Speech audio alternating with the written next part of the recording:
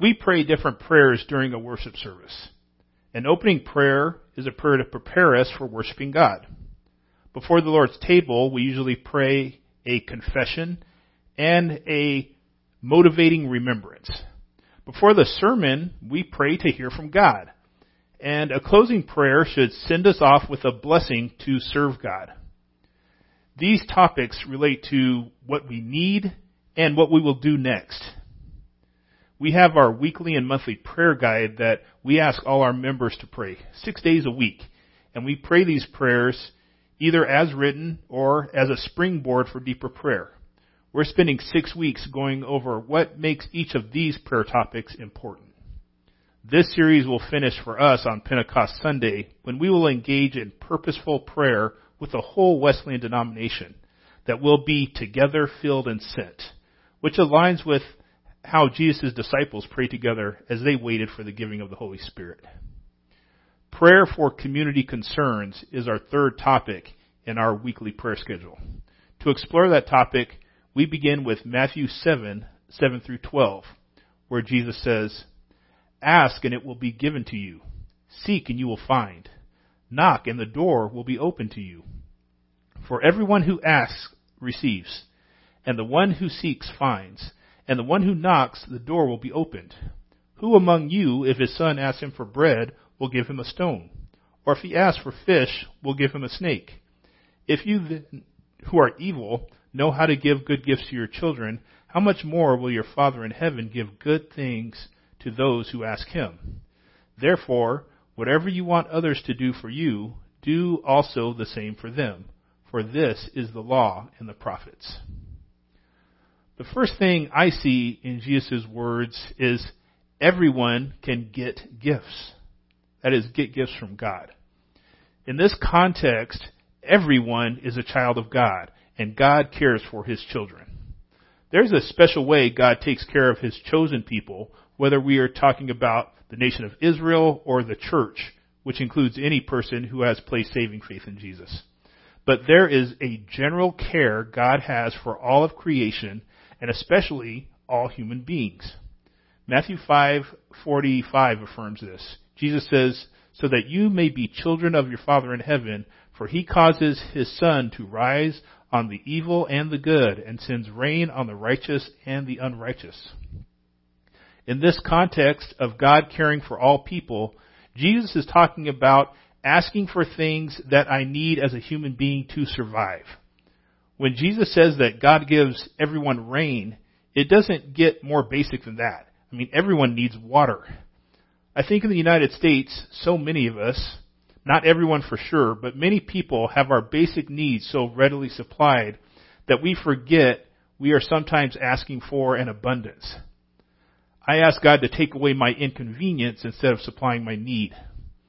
I believe God is willing to often bless beyond basic needs. Ephesians 3:20 through 21 says, "Now to him who is able to do above and beyond all that we ask or think, according to the power that works within us, to him be glory in the church and in Christ Jesus to all generations forever and ever. Amen." However, the promise of God here is for the necessities. While there are no restrictions on who receives this promise from God, there are conditions on how I receive from God. I'm to ask and seek answers. This is me being active, not passive. This is not me hoping God will answer, and this is not me just waiting for food and a house to fall out of the sky for me like manna. This is me humbling myself to ask and then looking for the answer that God has promised to provide. The two conditions implied are humility enough to ask and the willingness to look for the answer.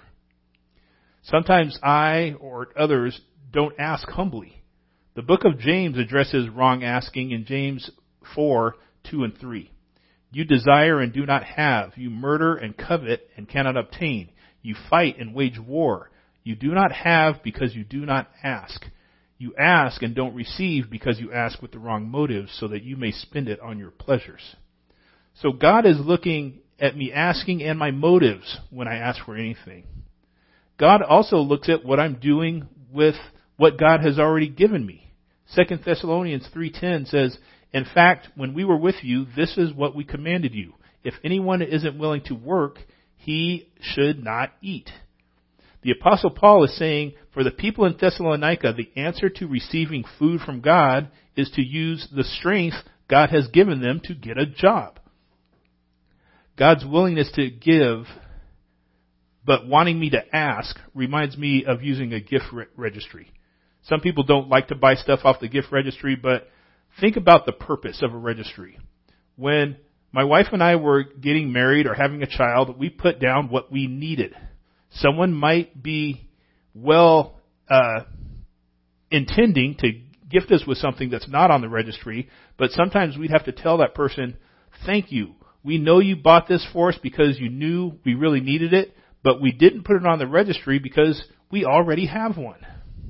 The registry allows someone to state their needs and desires and possibly have it fulfilled by someone else who's willing to meet that need or desire, and perhaps bless them with more. In the same way, I can ask God plainly for what I need, knowing that God is already aware and working to meet or exceed my need. Jesus talks about this in the Sermon on the Mount, Matthew 6:25-32. Therefore I tell you, don't worry about your life, what you will eat or what you will drink, or about your body, what you will wear. Isn't life more than food and the body more than clothing? Consider the birds of the air. They don't sow or reap or gather into barns, yet your heavenly Father feeds them. Aren't you worth more than they? Can any of you add 1 moment to his lifespan by worrying? And why do you worry about clothes? Observe how the wildflowers of the field grow. They don't labor or spin thread. I tell you that not even Solomon in all his splendor was adorned like one of these. If that's how God clothes the grass of the field, which is here today and thrown into the furnace tomorrow, won't he do much more for you, you of little faith? So don't worry, saying, what will we eat, or what will we drink? What will we wear? For the Gentiles eagerly seek all these things, and your heavenly Father knows that you need them. So I humbly ask and seek, knowing that God's promise is to provide. Because unlike birds, flowers, or grass, people are created in the image of God, and God wants his imagers to live. Now, asking may make me feel inadequate. There's a fine line between humility and humiliation. But the truth of humility and the reality of life is that everyone, child or adult of any age, everyone needs help sometimes. We all need help, and we all need help from God with our temporal needs, and we especially need help from God with our eternal spiritual needs. I want to next add a parallel verse from Luke into our text from Matthew 7. Matthew 7:9 and 10 says, who among you, if his son asks him for bread, will give him a stone? Or if he asks for a fish, will give him a snake? Luke 11:12 adds this, or if he asks for an egg, will give him a scorpion. Then back to Matthew, if you then who are evil know how to give good gifts to your children, how much more will your Father in heaven give good things to those who ask him? Jesus is saying here, God gives good gifts. Bread and fish were basic food staples. Eggs seem to be a food for the wealthy and not a regular part of Jewish diet. So to understand this, we first must get sliced white bread out of our heads. Think of a brown loaf of bread, maybe an oval roll. I've seen a lot of smooth rocks that look like that. Now, bread is something that has nutritional value, but a stone does nothing to keep a person alive. A smooth stone helps me if I'm David fighting a giant, but it does nothing to ease my hunger. Fish is also basic nutrition in Jesus' times for living around the Sea of Galilee. But a snake, while something that technically can be eaten, is both unclean for a Jew and it's dangerous. For land animals, an Israelite had to eat an animal that had split hooves, chews cud, and doesn't eat dead animals. If Jesus happens to be referring to an eel, there are eels found in the rivers of Israel and moray eels in the Red Sea. Garden eels are not dangerous, but also unclean food. For seafood, an Israelite had to eat fish with both scales and fins. Eels don't have either. Mora eels are unclean and dangerous. They're not venomous like a snake, but still dangerous. And the egg. An egg is not a staple food, but it's a treat. Israelites may not have started eating eggs until the Babylonian captivity. Most of the scorpions in Israel are of the Busaid family, which include the types most dangerous to humans. The Palestinian yellow scorpion is also known as the death stalker. Its venom is a mixture of neurotoxins with a low lethal dose. The sting is extraordinarily painful and wouldn't normally kill a healthy adult human, but would be life-threatening to a young child. What parent would give this to their child when he or she asked for a treat? Jesus did say in Mark 10:18 that no one is good except God, but I don't think that he means here in our passage that Jesus assumes all parents are ethically evil. Evil can mean in a bad condition or hard-pressed by labors or troubles. I think that's the way Jesus is referring to human parents here. When times are hard, parents sacrifice their own well-being to ensure the well-being of their children. The parent gives their child the bread and keeps the rock for themselves, telling the child, I'm going to eat mine later. The parent gives their child the fish and themselves eat the ceremonially unclean or dangerous food for themselves. The parent makes sure their child is not only protected from danger, but even the poorest family at least occasionally gets something special for their child. I want to read to you the parable called The 8 Lies of a Mother. I hope as a parent or child you can relate to at least some part of this parable. The story began when I was a child. I was the son of a poor family. We did not even have enough food. Whenever mealtime came, Mother would often give me her portion of rice. When she was removing her rice into my bowl, she would say, Eat this rice, son. I'm not hungry. That was Mother's first lie. When I was growing up, my mother gave up her spare time to go fishing in a river near our house. She hoped that from the fish she caught, she could give me a little bit of nutritious food for my growth. After fishing, she would cook some fresh fish soup. While I was eating, Mother would sit beside me and eat the meat from the scraps. I offered my soup to her, but she immediately refused and said, Eat your fish, son. I don't really like fish. That was Mother's second lie. Then, to fund my studies, Mother found a side job recycling used matchboxes. It gave her some money to cover our needs. As the winter came, I woke up from my sleep and looked at my mother, who was awake, supported by a little candlelight, still working away. I said, Mother, go to sleep. It's late. Tomorrow morning, you still have to go to work. Mother smiled and said, Go to sleep, dear. I'm not tired. That was Mother's third lie. The final term arrived. Mother asked for leave from work in order to accompany me. While the sun was starting to shine strongly, my persevering mother waited for me under the heat for several hours. As the bell rang, which indicated that the final exam had finished, Mother immediately welcomed me and poured me a cup of tea that she had brought in a flask. Seeing my mother covered with perspiration, I at once gave her my cup and asked her to drink too. Mother said, Drink, son. I'm not thirsty. That was Mother's fourth lie. After the death of my father, my poor mother had to play her role as a single parent. She had to fund our needs alone. Our family's life was more complicated. No days were without suffering. Our family's condition was getting worse, so a kind uncle who lived near our house assisted now and then. Our neighbors often advised my mother to marry again, but Mother was stubborn and didn't take their advice. She said, I don't need love. That was Mother's fifth lie. After I had finished my studies and got a job, it was the time for my old mother to retire. But she didn't want to. She would go to the marketplace every morning just to sell some vegetables to fulfill her needs. I, who worked in another city, often sent her some money to help her in fulfilling her needs. But she would not accept the money. At times, she even sent the money back to me. She said, I have enough money. That was Mother's sixth lie. After graduating with a bachelor's degree, I began work on my master's degree. It was funded by a company through a scholarship program, a company that eventually hired me to work for them. With a good salary, I intended to help my mother enjoy her life. But my lovely mother didn't want to bother her son. She said to me, I'm doing just fine. That was Mother's seventh lie.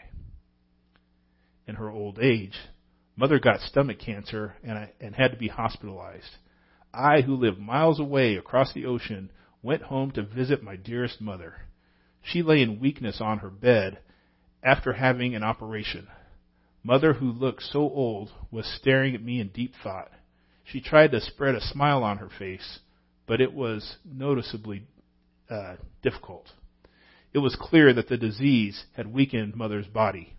She looked so frail and weak, I stared at my mother with tears flowing. My heart was so hurt, seeing my mother in that condition. But Mother, with the little strength she had, said, Don't cry, my dear. I'm not in pain. That was Mother's eighth and last lie. If we as human parents know to sacrifice like that, how much more does God the Father give as one who is never hard-pressed for resources and one who is generous beyond measure? Philippians 4:19 says, And my God will supply all your needs according to his riches in glory in Christ Jesus. And my needs are physical and spiritual. That's why my rich and generous God loved the world in this way. He gave his one and only Son, that everyone who believes in him will not perish, but have eternal life. John 3:16. I'm blessed to have generous and sacrificial parents.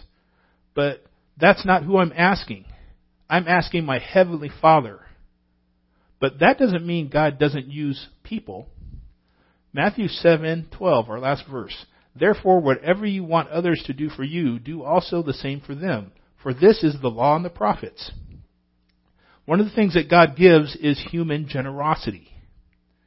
God can and still does use supernatural means to keep his promises. I mentioned earlier briefly about the Israelites receiving manna to eat every morning for 40 years as they were in the wilderness. They still had to go out 6 days a week to collect it, but God provided their food and sometimes water supernaturally. God also uses natural means to keep his promises. Rain falls on the righteous and unrighteous. Rain is not supernatural, it's weather. One of the main natural means God uses is people. Here's a true story of how God uses both. Tendai was living in London and going to college. He was broke. After he would pay his rent, he would often have to ask his roommates to cover the bills until he got paid again. Going out was not an option, so he spent a lot of time with God, praying. Not necessarily asking, just praying. Tendai was in church one day, and he literally had only 1 penny to put in the offering. He was so embarrassed that he put his penny into an envelope so no one would see. That day he had been praying for about 20 minutes when he pictured in his mind his friend Sarah, and God spoke to him, Your money is coming tomorrow. What money? Said Tendai. What are you talking about? God said, Go in tomorrow afternoon to the bank and collect it. Take half of it and give the rest to Sarah. Tendai didn't know what to think or feel. He was scared and kind of excited to see if this was real. The next day, he went to the bank and found that 800 pounds sterling, a little over $1,100, was deposited into his account with no reference from where it came from. He withdrew half the money, met Sarah, and said, I just want you to know God loves you. Bless you. He gave her the money along with a note that explained what happened. 1 John 3:17 and 18 says, If anyone has the world's goods and sees a fellow believer in need but withholds compassion from him, how does God's love reside in him? Little children, let us not love in word or speech, but in action and in truth. James 2:15 through 17 says, If a brother or sister is without clothes and lacks daily food, and one of you says to them, Go in peace, stay warm, and be well fed, but you don't give them what the body needs, what good is it? In the same way, faith, if it doesn't have works, is dead by itself. Often the supernatural means God uses is moving on the hearts of his people. Jesus' statement in Matthew 7:12, what we call the golden rule, do unto others what you would have them do unto you, is first about generosity, a principle he teaches again in the parable of the shrewd manager in Luke 16:1-13. I can't guarantee that the individual person I am generous to will be the one to pay me back. The story of David and Nabal in 1 Samuel 25 illustrates that. David's men, under no obligation to protect Nabal's sheep shearers, go ahead and do that. And when the shearing is done, the cultural social contract would be for Nabal, who is a man of means, to provide some provisions for David's men. But Nabal refuses. David eventually does get paid for his services by Nabal's wife, Abigail. The principle is not that I give generously so that others will owe me, but that I give generously because I trust God will provide all my needs and more.